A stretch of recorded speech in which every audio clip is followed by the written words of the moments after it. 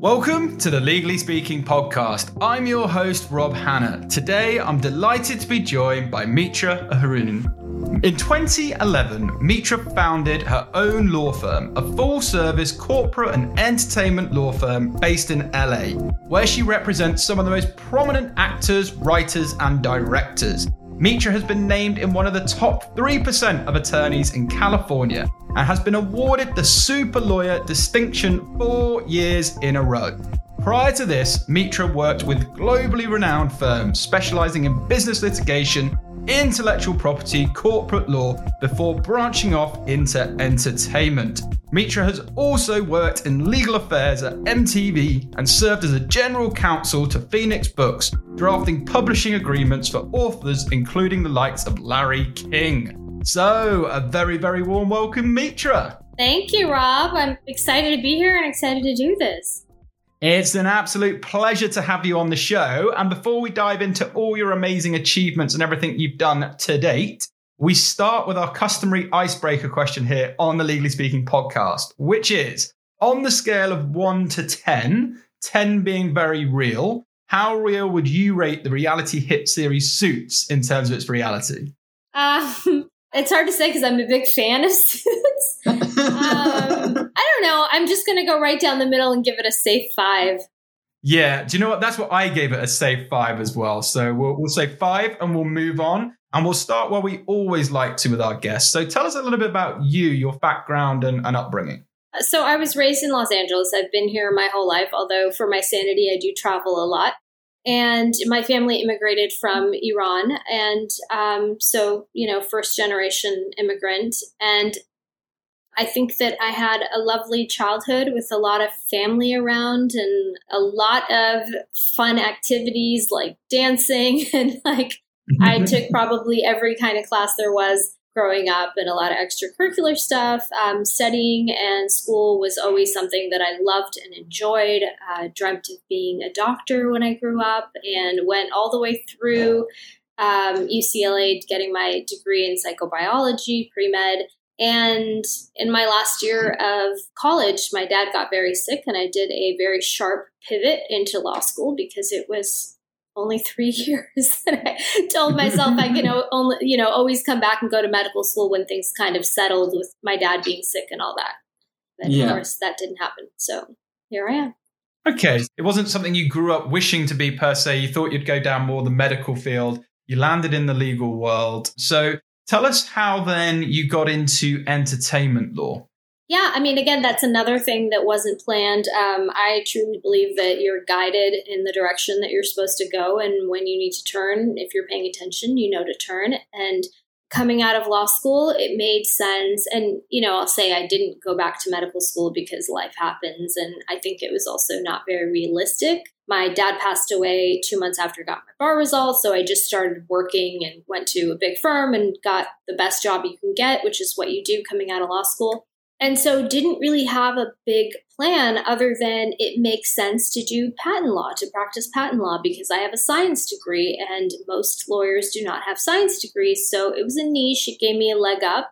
And so I started kind of down that journey. But while I was at this larger firm, I was put on an entertainment case. And I was working on pharmaceutical patents. And then I got moved over to this merger of 2 major entertainment conglomerates. And we had pulled the hard drives from all of the executives because the Department of Justice was doing an inquiry into their pricing practices, as is customary in mergers. And I discovered that the president of one of these companies was teaching courses at UCLA in entertainment. And of course, one, my dad had passed away, so I was looking for ways to fill time and just kind of get through what I was going through. And second, I'm a perpetual learner. I'm always taking classes. And because I was working on this entertainment case, I was like, hey, why not? Maybe I should take an entertainment course, and ended up loving it. And I ended up doing that entire program in entertainment business. So I became very familiar with the business, but also I really resonated with a professor that I had that, as someone who didn't dream of being a lawyer since I was a little girl, I finally met somebody that I really could, was like, okay, I can identify with you. Maybe I can do this. Maybe this career does make sense for me.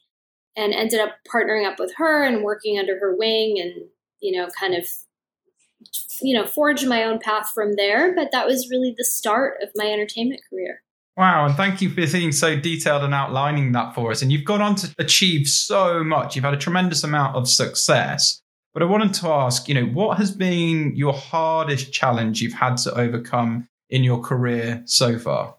Yeah, I think it's very related to that, to the story I just told. I think that I spent my life preparing for another path.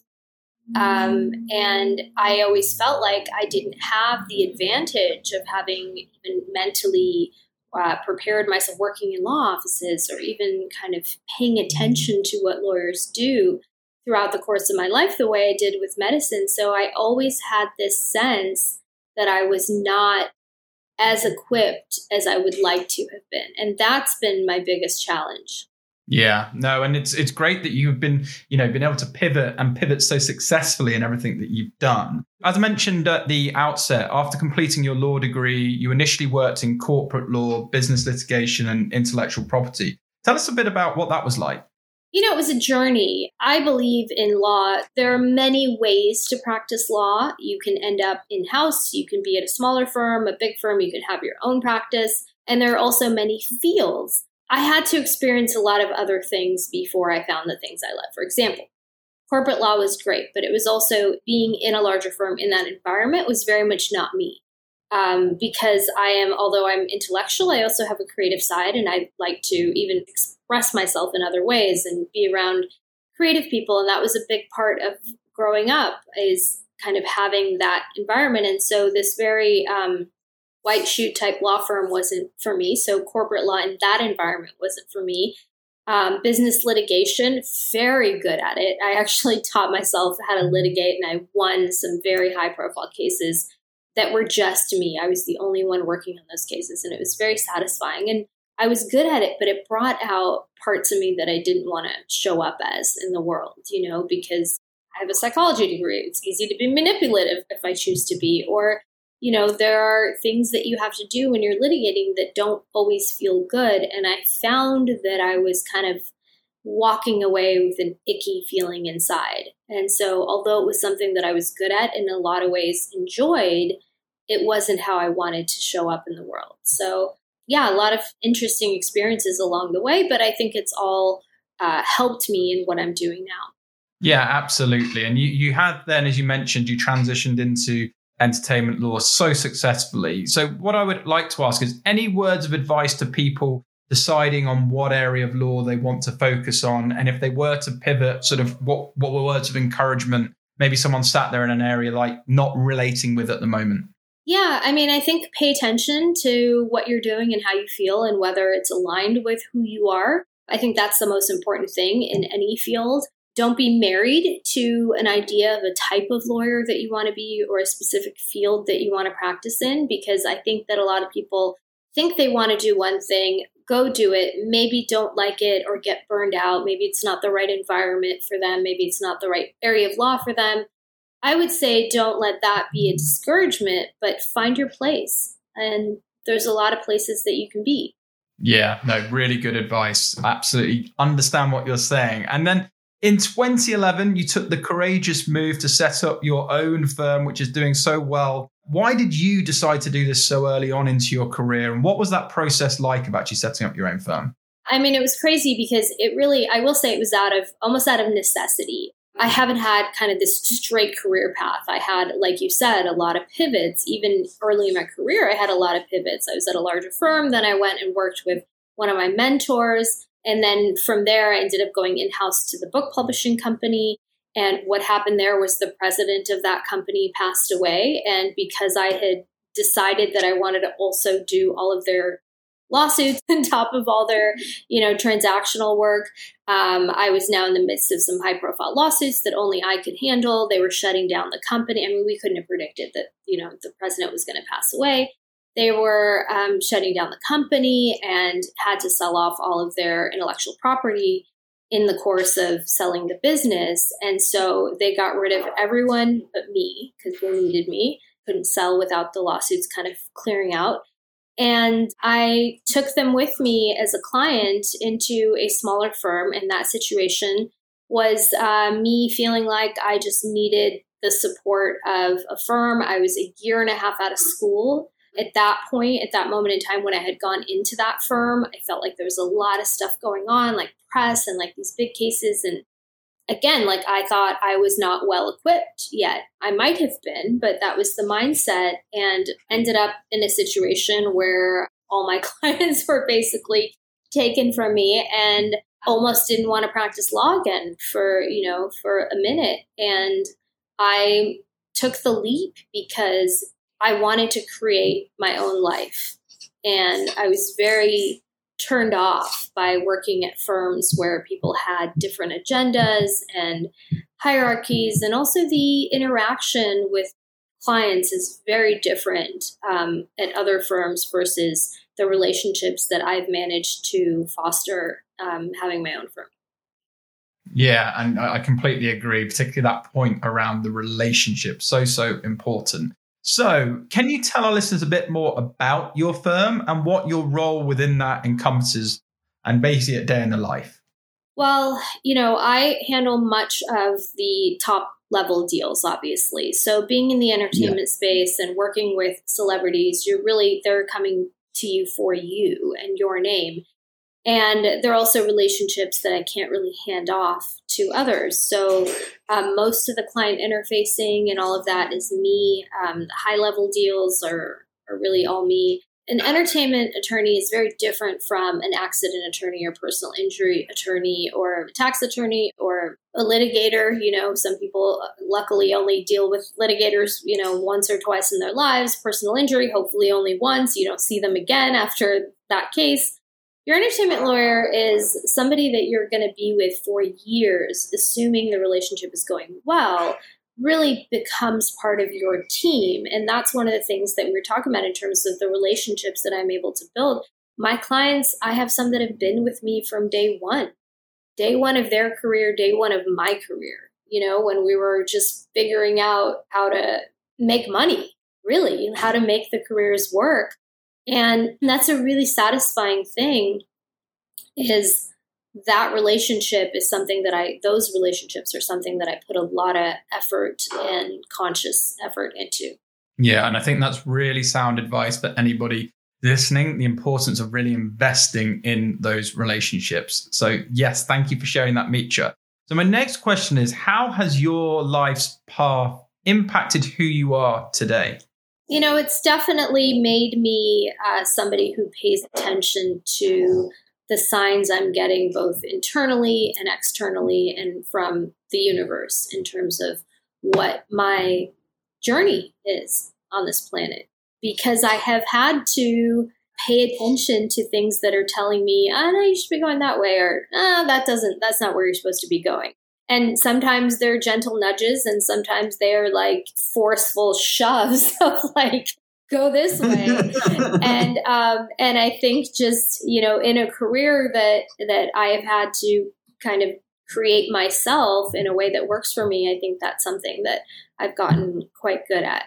Yeah, no, absolutely. And so what have been some of the most important lessons, challenges you've learned whilst running and building your own business?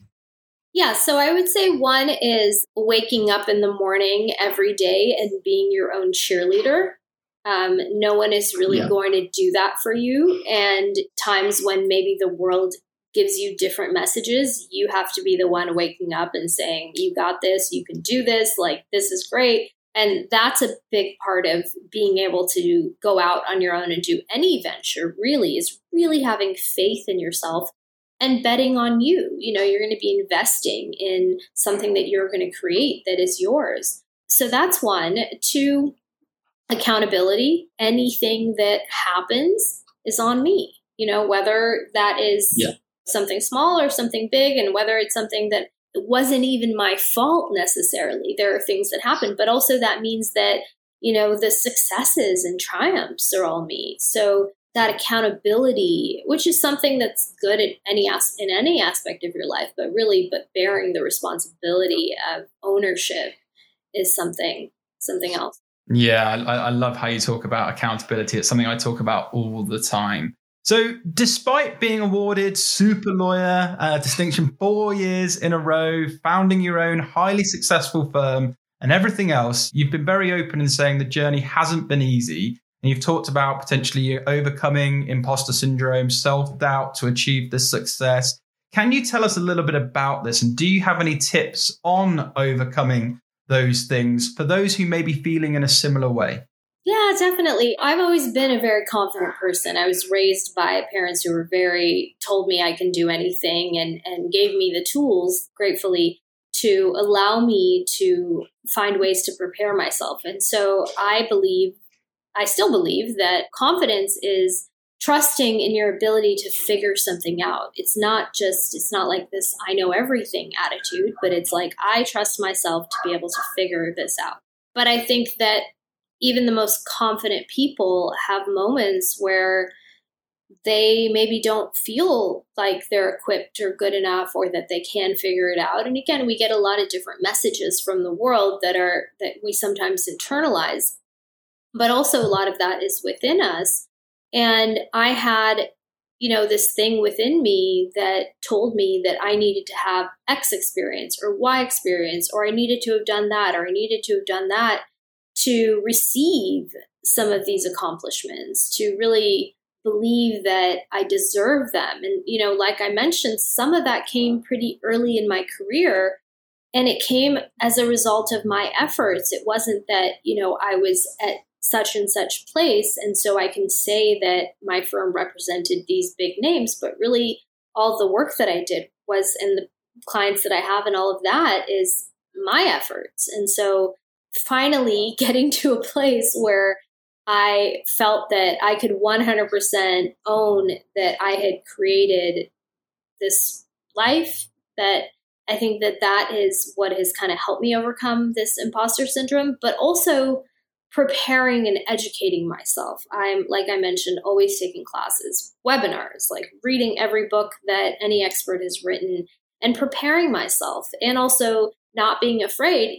Even at this point in my career, I am not afraid to ask questions. I don't know everything. And I am so grateful for the people that are willing to get on the phone with me and sometimes even just consult one another and have a conversation and see, like, is this the best course of action? Like, what's your experience been with something like this? And that's so key to everything. And I think in particular, getting over this kind of imposter syndrome is just preparing yourself so you feel like, no, you deserve to be here.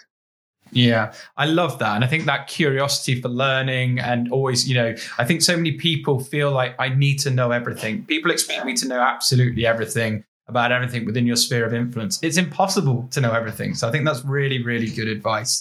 There's also, I always say this, lawyers, there is no way that I'm going to know the answer to every single scenario that comes up. We have to review case law. We have to do research. There are novel situations that come up every day. And so you're not always going to get the answer off the bat, and that's okay. You want somebody who's not just going to answer you, but is actually going to do the research and homework to give you the most accurate response. So don't expect your lawyer to know everything. Yeah, and if they do, then be worried, because I think sometimes it's impossible to know absolutely anything. So yeah, really, really good advice. So as I was going to say, in addition to all of your achievements, you also served as a board member on Skid Row Carnival of Love and Build On. So how do you manage to do it all? I think it's just, passion, things that, you care about, you make time for. The organization that does the Skid Row Carnival of Love is the Wayfair Foundation, which is founded by Justin Baldoni, who's a very dear friend of mine and also a longtime client. And that started with making sandwiches in his living room on his birthday because that's what he wanted to do, to be of service. And that evolved as sort of his fame and success evolved into this massive endeavor. And he's such a visionary that he created this huge thing. And I'm lucky to be involved in it, a board member, and also legal work that, the organization requires. I've learned a lot about nonprofits and organizing events and of course use my corporate law background a lot with that. But it's just wanting to be a part of something bigger than myself. And that's why I do some sort of these other extracurricular activities that are based around service. Yeah, and I think it's wonderful that you do such meaningful work on top of all of your legal world. With the legal industry being so competitive, what would you put your own success down to? Never thinking of it that way. Only recently have I thought about the fact that entertainment, because I've heard other people say it recently about how entertainment law is so competitive and so hard to get into and all of that. And I guess so, maybe, but I also think that, there's abundance. And I think that the clients that come to me might not be the same clients that are meant for someone else, and vice versa. And there is, I'm also lucky that I was raised in Los Angeles, and I do have a lot of friends that are, big names in Hollywood just because we grew up together, like very famous people, A-listers, or like we went to school together, or their parents were this, or whatever the case might be. And also people who necessarily weren't going to go into entertainment and found their way and then knew to call on me because they know who I am and they know I'm good at X, Y, and Z. But I would say just not thinking of it as being a competitive industry and just knowing that you bring a certain value that the person next to you may not be bringing, and vice versa. And there is plenty for everyone. And there is not really this sense of, I'm the only one that could do this, and therefore I want all the clients. I think people resonate with different lawyers differently. Yeah, no, completely agree. And I guess that leads nicely on to my next question, which is around advice. What advice would you give to those thinking of setting up their own firm? Not necessarily law firm, but their own business. Yeah, make sure, one, that you do your research. I have never done any marketing, luckily, knock on wood. It's always been word of mouth for me. Even to this day, it's still word of mouth. Somebody knows me, likes me, knows my work, or I know somebody who knows someone who needs a lawyer and they connect us. It's really, every day, every week, those are the kinds of ways that I get new clients. But I read every marketing book. And what I actually did that I think may have been unique is I spent a lot of time going inward into what it is that I wanted and what I wanted my life to look like and what I'm about and the values that are important to me and where I want my life to be in 5 years or whatever, or does this work with those goals? And I think spend time thinking about those things, because I really dug into that as a foundation before I made the choices that I did. And then I educated myself and learned from others, but eventually did it my own way. Yeah, and I love that. And that uniqueness has obviously served you successfully so well as you've gone through your entrepreneurial and legal career. And on the theme of success, your first article in Forbes recently came out. So can you tell us a bit more about this? Yeah, I'm really excited. Forbes is kind of like a vision board thing to me. I didn't actually do vision board on it, but it's something that's been in my head and kind of my, one of the things I wanted to accomplish. And I enjoy writing. I miss writing. I wrote creatively my entire life. And I also enjoy helping and educating people. As you know, it's a big part of one of the things that I believe is my duty. And so my first article in Forbes, it was super exciting. I spoke about, I wrote about something that is one of my areas of specialty, which is film finance. There is a word count limit, and that was a bit of a challenge because there's so much, and you probably realized through this conversation, I have a lot to say. But it's fantastic to at least be able to get some knowledge and information out there, even if it is just kind of the basics to start with. Yeah, and thoroughly well deserved. And so, any words of wisdom that you can share for aspiring lawyers listening in? Yeah, words of wisdom. I feel like we covered a lot of that, but I'm going to recap a little bit. One is find your place. Don't feel like just because you don't like one area of law that you're not going to like all of it. So try a few different things and figure out, what feels good to you. Spend some time thinking about what you want your life to look like, and then pursue opportunities that are aligned with that. And don't be afraid to say no to the ones that aren't. Get experience in other areas of law, regardless of whether you think that that's the area that you want to go into, you will get something of benefit regardless of the area of law that you initially work in. And lastly, I will say that get a mentor and also make sure that you are asking plenty of questions. Do not be afraid to ask questions and take classes and read books. There you go. Lots of advice there. And I agree wholeheartedly with all of that. And particularly on the point of mentors, I think they're so valuable. So before we wrap up, you also do a weekly entertainment law exposed room on Clubhouse. What do you make of the platform and generally social audio? And how do you think others can use Clubhouse and the likes effectively? It's a fantastic platform. And it's something that I maybe never would have thought is a way that I want to contribute to the world. I happened on it.